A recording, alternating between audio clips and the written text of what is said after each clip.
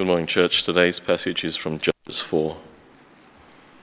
Again, as the Israelites did evil in the eyes of the Lord, now that Ehud was dead. So the Lord sold them into the hands of Jabin, king of Canaan, who reigned in Hazor. Sisera, the commander of his army, was based in Harosheth Hagoyim.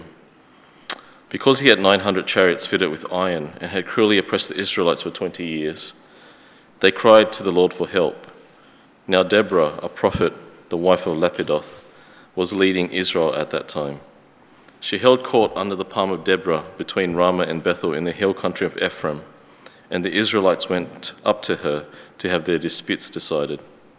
She sent for Barak, son of Abinoam, from Kedesh in Naphtali, and said to him, "The Lord, the God of Israel, commands you, go, take with you 10,000 men of Naphtali and Zebulun, and lead them up to Mount Tabor. I will lead Sisera, the commander of Jabin's army, with his chariots and his troops to the Kishon River and give him into your hands." Barak said to her, "If you will go with me, I will go. But if you do not go with me, I won't go." "Certainly I will go with you," said Deborah. "But because of the course of your taking, the honor will not be yours, for the Lord will deliver Sisera into the hands of a woman." So Deborah went with Barak to Kadesh. There Barak summoned Zebulun and Naphtali, and 10,000 men went up under his command. Deborah also went up with him. Now Heber the Kenite had left over the other Kenites, the descendants of Hobab, Moses' brother-in-law, and pitched his tent by the great tree Zenanaim near Kadesh.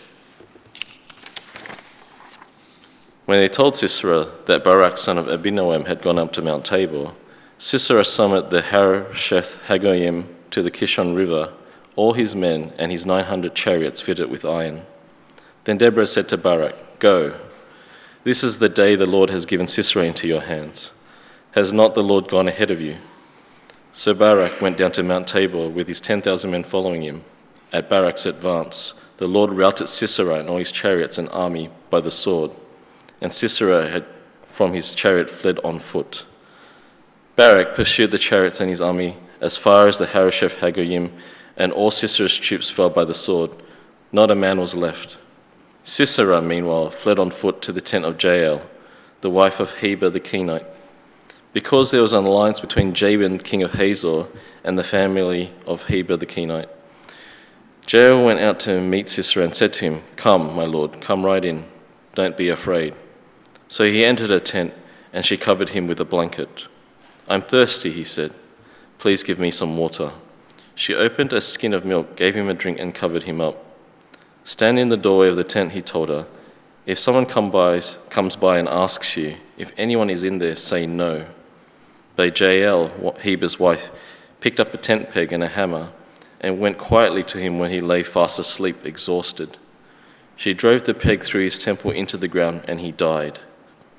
Just then Barak came by in pursuit of Sisera, and Jael went out to meet him. "Come," she said, "I will show you the man you are looking for." So he went in with her. There lay Sisera with the tent peg through his temple, dead. On that day God subdued Jabin, king of the Canaan, before the Israelites, and the hand of the Israelites pressed harder and harder against Jabin, the king of Canaan, until they destroyed him. This is the word of the Lord.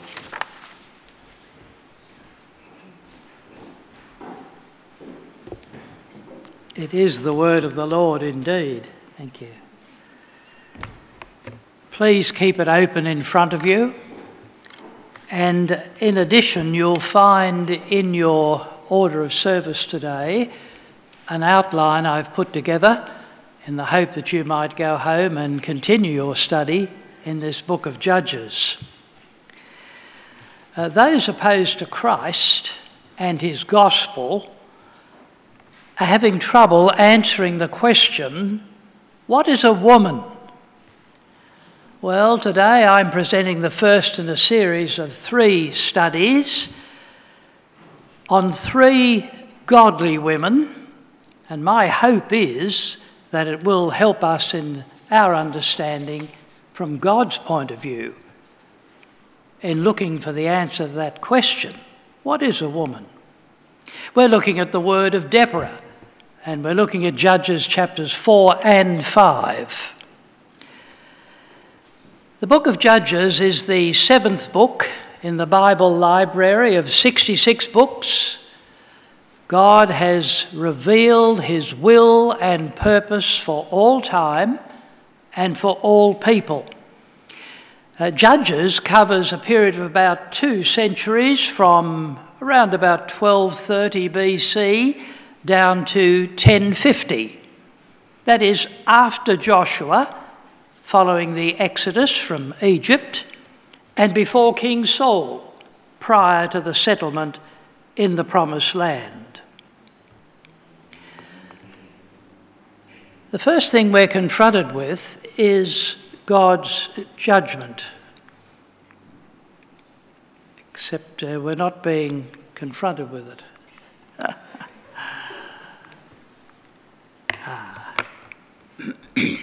Migration causes challenges for all concerned. That's true of individuals, families, communities. European settlement here in Australia, I'm sorry, I think we might just switch that off. It's putting me right off. Don't bother about it. European settlement here in Australia and the subsequent embracing of peoples from many nations is at the heart of discontent as a people. At first, there was colonialism, where the laws and lifestyle of one foreign power were imposed in a new land. A little over 100 years later, federalism struggled to bring together many different colonies into one nation. Sadly, that's something we seem to have lost over the last few years. Multiculturalism was an experiment over the last 70 years, aimed at giving each ethnic group a large degree of cultural expression within the political framework that has developed over 2 centuries. Inevitably, the laws applied under colonial settlement have changed and are challenged even now in the most fundamental way.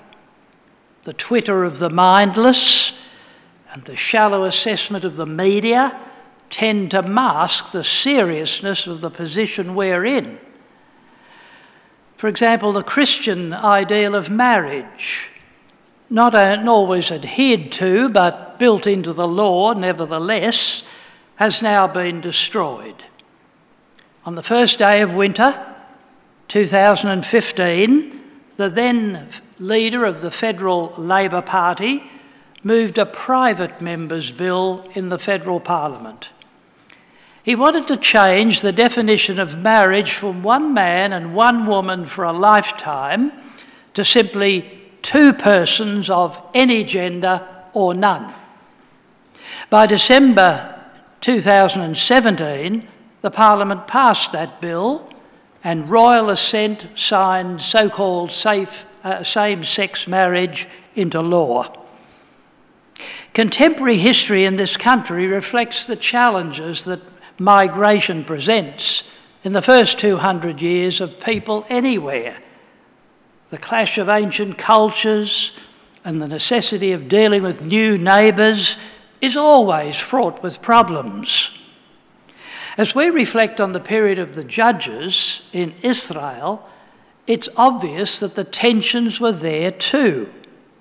The best known of the Judges, of course, are Gideon and Samson. That's probably because at Sunday school and at home, we want our children to follow one and not the other. Yet each judge was raised up by God in his mercy towards a disobedient people. The description of their behaviour after the death of Othniel, which led to the raising up of Ehud, is the same as the one given after Ehud. So you read in verse 1 of chapter 4, after Ehud died, the Israelites once again did evil in the eyes of the Lord. The trigger for trouble is disloyalty to God and what is good. With the restraint of the godly man removed, people reverted to their natural behaviour, enjoying God's world without thankfulness to God. Judgment was swift. Verse 2, he says, the Lord sold them into the hands of Jabin, king of Canaan, who reigned in Hazor. The strength of Jabin's position was twofold.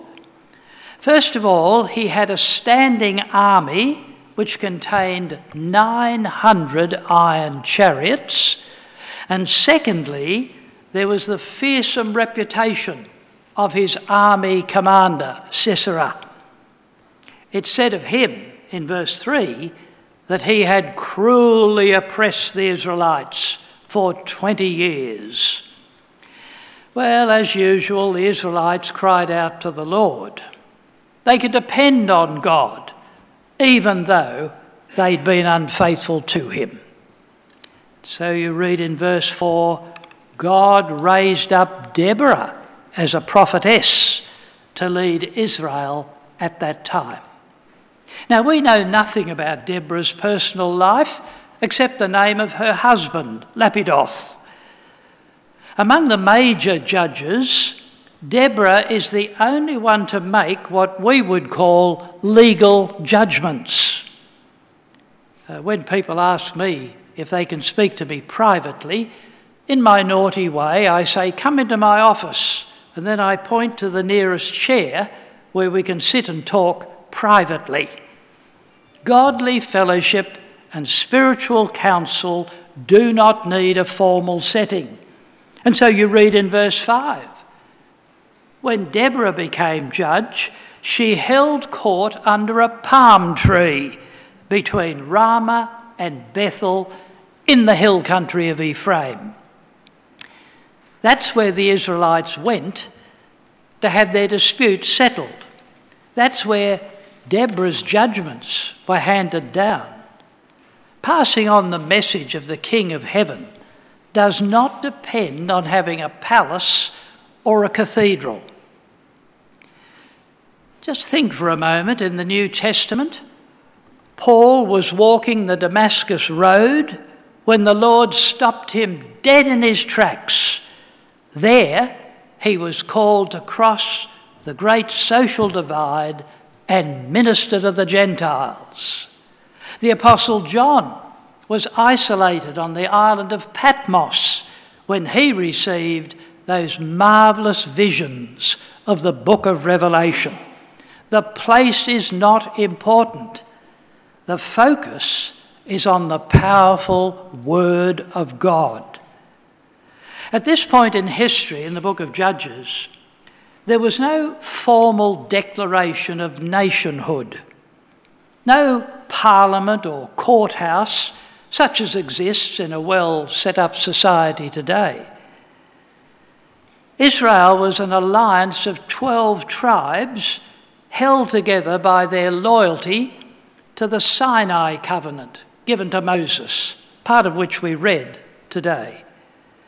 2.5 tribes settled in the Transjordan, and the others stretched along the coastal strip between the Jordan River and the sea. This loose affiliation of tribes only acted together when threatened by surrounding nations. On these occasions, they were summoned by the judge appointed by the Lord. Which brings us secondly to God's command. Confronted again, Deborah sent a message to Barak from Naphtali, one of the northern tribes. It was a clear command, not a word from the prophetess, but a word from the Lord. That is its strength. It is self-authenticating. Verse 6, the Lord, the God of Israel, commands you. Go, take with you 10,000 men of Naphtali and Zebulun, your southern neighbour, and lead them up to Mount Tabor. Now that's about 18 kilometres west of the Sea of Galilee, at the junction of two ancient trade routes.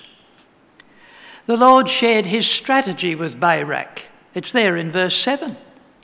I will lead Sisera, the commander of Jabin's army, with his chariots and troops to the river Kishon, and give him into your hands. Now, few generals have gone forward to battle with such a great set of encouragements. A clear command from the Lord God Almighty and a definite promise of success. Barak, nevertheless, looked for some sort of tangible support. It was all right to have a word from the Lord, but perhaps it would be better to have a prophet at the battle. And so Barak challenged Deborah, verse 8, if you will go with me, I will go. But if you don't go with me, I will not go. Now, before condemning Barak's hesitancy, it is good to remember that the enemy's iron chariots were the ancient equivalent of the Tiger tanks, which shredded the nations of Europe when Germany made its second attempt to rule the world back in 1940. Nothing seemed to stop them. Deborah did agree to Barak's request. Verse 9, certainly I will go with you. Here is a woman full of purpose and full of faith. There was a rebuke, however, in her acceptance of Barak's demand. Notice she says, the honour of defeating Sisera will not be yours, for the Lord will deliver Sisera into the hands of a woman. Now, it's always been a wonder to me that the feminist movement have never learnt this passage off by heart, getting all the sisters to know it and prove once and for all the inferiority and perhaps the dispensability of mankind. Barak was able to gather 10,000 men to fight under his command, and Deborah was there with him. But what are 10,000 foot-slogging soldiers compared with 900 Tiger tanks of the day? Fast-moving chariots with whirling iron hubs and sword blades welded onto the wheels, scything through the banks of men and cutting them off at the knees. That seems to me a fearsome prospect. Jabin's general Sisera, so full of himself, relished the challenge from the master's enemies. They were what he considered to be a disorganised rabble of refugees recently escaped from Egyptian servitude. Sisera took to the Kishon River all his men and his 900 chariots fitted with iron. But Deborah, the prophetess of the Lord, was with Barak. She had the word for that moment in history. We sometimes record the statements of men and women at such times. For example, Prime Minister Winston Churchill's salutary reminder on the 4th of June 1940 in the House of Commons after the miracle of Dunkirk, where 338,000 Allied soldiers were rescued from the slaughterhouse across the Channel. He said, then we shall defend our island, whatever the cost may be. We shall fight on the beaches. We shall fight on the landing grounds. We shall fight in the fields and the streets. We shall never surrender. Or again, Churchill's assessment of those pilots in the Battle of Britain later that year, when a new pilot had a life expectancy of only 7 weeks. Churchill said then, never in the field of human conflict have so many owed so much to so few. Most recently, of course, people have quoted Queen Elizabeth in her encouraging reminder in her own loss that grief is the price we pay for love. Deborah's prophecy to Israel at the Kishon River in the 11th century BC is one of those timeless statements. Look at it in verse 14. Go, Barak, this is the day the Lord has given Sisera into your hands. Has not the Lord gone ahead of you? On the basis of that prophecy, Barak's army, swords in hand, advanced on the tiger tanks, Sisera's iron chariots. The prophecy was true. The Lord was with Barak, and the Lord routed Sisera and all his chariots and army by the sword. And Sisera got down from his chariot and fled on foot. History is full of stories of men and women who shake their puny fist at God and boldly attack his people. Every time, God cuts them down to size despite their military advantage. We do well to remember that right now, with all the sabre rattling of China, the horror of the Russian aggression in Ukraine, and Rocket Man sending his rockets over Japan. Sisera's troops fell by the sword. Not a man was left. You might like to underline verse 16. Sisera thought he had a safe house in the tents of Heber. There was an alliance between his king and Heber. That's reflected back in verse 11. Heber the Kenite had left the other Kenites and pitched his tent under the great tree at Kadesh. Feeling safe with his allies, Sisera hid with the women in Heber's wife's tent. Her name was Jael. Now there was another woman to be reckoned with. It's one of those come into my web, said the spider to the fly moments. That's virtually what she says in verse 18. Come, my lord Sisera, come right in, don't be afraid. How vulnerable the powerful of this world are when stripped of their armour. Jael covered Sisera with a blanket and gave him milk to drink. He only asked for water, but she gave him warm milk straight from the camel. Sisera's feeling of security was short-lived. He told Jael to stand guard at the door of the tent. The story of confidence placed falsely during the great conflicts of the past century still fills our TV screens and bookshops. Jael is a heroine with a difference. According to verse 21, a tent peg and a hammer.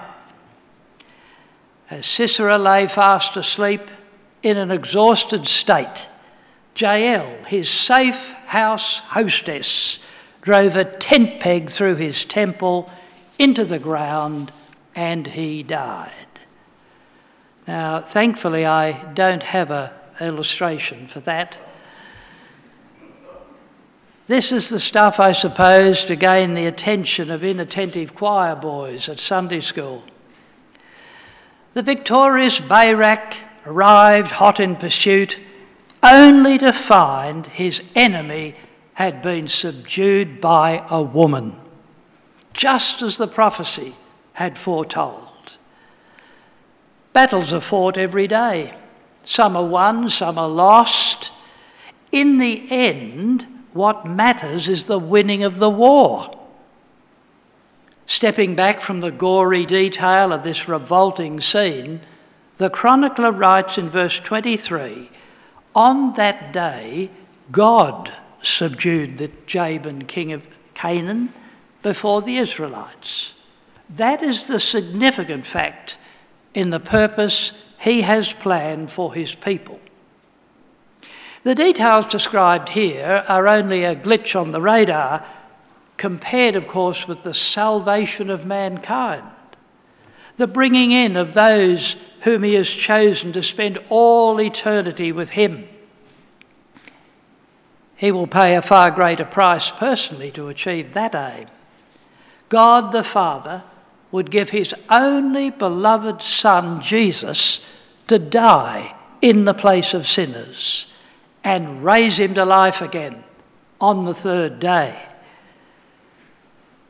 For this time in history, here in the book of Judges and verse 24, the hand of the Israelites pressed harder and harder against Jabin, king of Canaan, until they destroyed them. Which brings us thirdly to God's praise and Judges chapter 5. It's called the Song of Deborah. On that day, that is the day when God subdued Israel's enemy, Jabin, Deborah and Barak sang this song. It's not exactly the sort of routine that you might see or hear at Eurovision or down at the town hall next to the cathedral.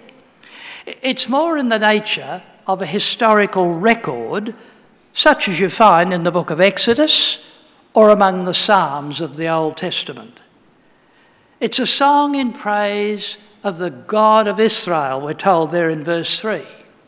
He is the true victor in the battle. Wise princes step out in faith. Willing people follow their lead. Kings and rulers take note. Verse 4, when you, Lord, went out from Seir on the border with Edom, where Esau's descendants settled, when you marched from the land of Edom, the earth shook, the heavens poured, the clouds poured down water. God sent a flood to overcome the enemy. He's done that before, of course, on a greater scale in the days of Noah. But what a chariot driver's nightmare to be bogged in soggy ground, surrounded by sword-wielding tribesmen on the slopes of Mount Tabor. There was no room to move. The victory is the Lord's. Mountains quaked before the God of Israel. Living in fear of a conquering enemy saps the strength of a defeated people. They have little resolve to fight on against seemingly impossible odds. That had been the situation among the tribes of Israel until this time. We read in verse 7 of Judges 5, villagers in Israel would not fight. They held back until Deborah arose, a mother in Israel. Deborah was no wilting lily. She grieved at Israel's defeatist attitude and disobedience. Where was their sense of pride in God? Not a shield or spear was seen among 40,000 in Israel, verse 8. Yet the Lord always preserves a remnant of those in tune with his purpose. From verse 9, the song goes on, my heart is with Israel's princes, with the willing volunteers among the people. Praise the Lord for them. You who ride on white donkeys, sitting on saddle blankets, and you who walk along the road, consider the voice of the singers at the watering places. They recite the victories of the Lord, the victories of his villagers in Israel. Then the people of the Lord went down to the city gates. Wake up, Deborah. Arise, Barak. Take captive your captives. So you read in verse 13 that the remnant of the nobles came down. The people of the Lord came down to me, she says, against the mighty. Others feared and stumbled. but not those following the Lord. Some came from Ephraim, whose roots were in Amalek. Benjamin was there with his people following. The princes of Issachar were with Deborah, yet Issachar was with Barak, sent under his command into the valley, stepping out in faith, trusting in the Lord's word. It's at this point that some of the tribes are singled out for inaction and worse. From verse 15, in the districts of Reuben, there was much searching of heart. Why did you stay among the sheep pens when you should have been facing the chariots of evil? Gilead stayed beyond the Jordan, nice and safe there. Asher remained over on the coast. They stand condemned. The people of Zebulun risked their very lives. Naphtali came in and left the terrace fields. It is encouraging to notice that Zebulun and Naphtali failed earlier in the period of settlement. Now they've come good. Originally, instead of driving out the Canaanites as they were commanded to do, they simply used them as slave labour. That, of course, meant that they risked absorbing ungodly ways into Israel's daily life and enduring culture. Well, here they redeemed themselves fighting with Barak. And nature did better than Reuben, Gilead and Asher. Verse 20, from the heavens the stars fought. From their courses they fought against Sisera. The flooded river Kishon swept them away. The song takes a different tone altogether at the mention of Jael, the woman who dispatched Sisera with the tent peg. She's described in verse 24 as the most blessed of tent-dwelling women. I'd have to say I'm glad I never had an auntie like that. She struck Sisera where he sank, and there he fell dead. So may all your enemies perish, Lord, says the historian in verse 31. But may all those who love you be like the sun when it rises in its strength, illuminating and warm. Now, what are we as gospel people, followers of the lovely Jesus, God's Son, to make of all this conflict? Why was it necessary? Well, this is the record of judgment for unfaithfulness among God's people. The condition of their entering again into the land promised to Abraham was that they should drive out the Canaanites. It was not negotiable. It was commanded by God. But sadly, we read in the first chapter of Judges that when Israel became strong, they worked the Canaanites and did not drive them out. God then warned them, I will not drive them out. They will become thorns in your sides. And why was that? To test them and to teach obedience. After the Lord's glorious victory through Deborah and Barak, then the land had peace for 40 years. Brethren, even under the provisions of love and grace in the new covenant of faith we have with the resurrected Jesus, we struggle to be obedient to God's will. In affluent 21st century Australia, comfort has become the ultimate goal. The nightly reports of sorrow and disaster from around the world are soon glossed over with sporting results and financial opportunities. Early retirement and secure living are the stuff that dreams are made of. We look for God in the comfort zone, while our ears are deaf to his call through the chaos that our disobedience produces. Israel went forward when they stepped out of their comfort zone and went to face their enemies with only a word from the Lord to lead them. That is faith in action. Robert Browning's words resonate the challenge. I walked a mile with pleasure. She chatted all the way, but left me none the wiser for all she had to say.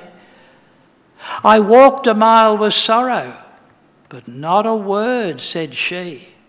But oh, the things I learned from sorrow when sorrow walked with me. I want to ask you this morning, are you feeling uncomfortable? Are you anxious about your life? The troubles of life, great and small, can be thorns in our sides, provoking us back to the place of obedience, where we trust only the Lord and His Word to lead us. And that is true, even if we have to stand alone in this godless age. Well, these things from the book of Judges are very challenging, so I'm going to ask you now to join me in a moment of quietness as the Spirit of God deals with each of us as only He can, and then I will pray.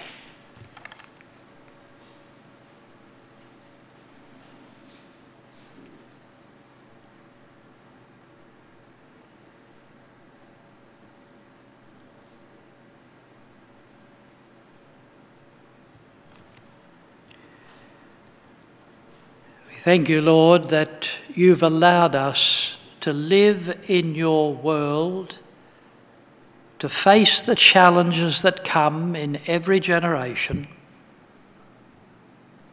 We thank you that you allow us to feel something of the cost of blessing. And in an age that has a sense of overwhelming entitlement, we pray that you'll help us to be realistic as we're confronted again this morning with yet another incident from your grace at work among your people in another day. Help us not to complain about the difficulties we face, the confusion that so often intrudes on our plans, and help us quietly to remember all that you have taught us from your word, and then to get up and go forward in faith, no matter how difficult the opposition may be, from others or within ourselves through our own feeling of weakness and inability. We ask it, Father, in the precious and wonderful name of Jesus. Amen.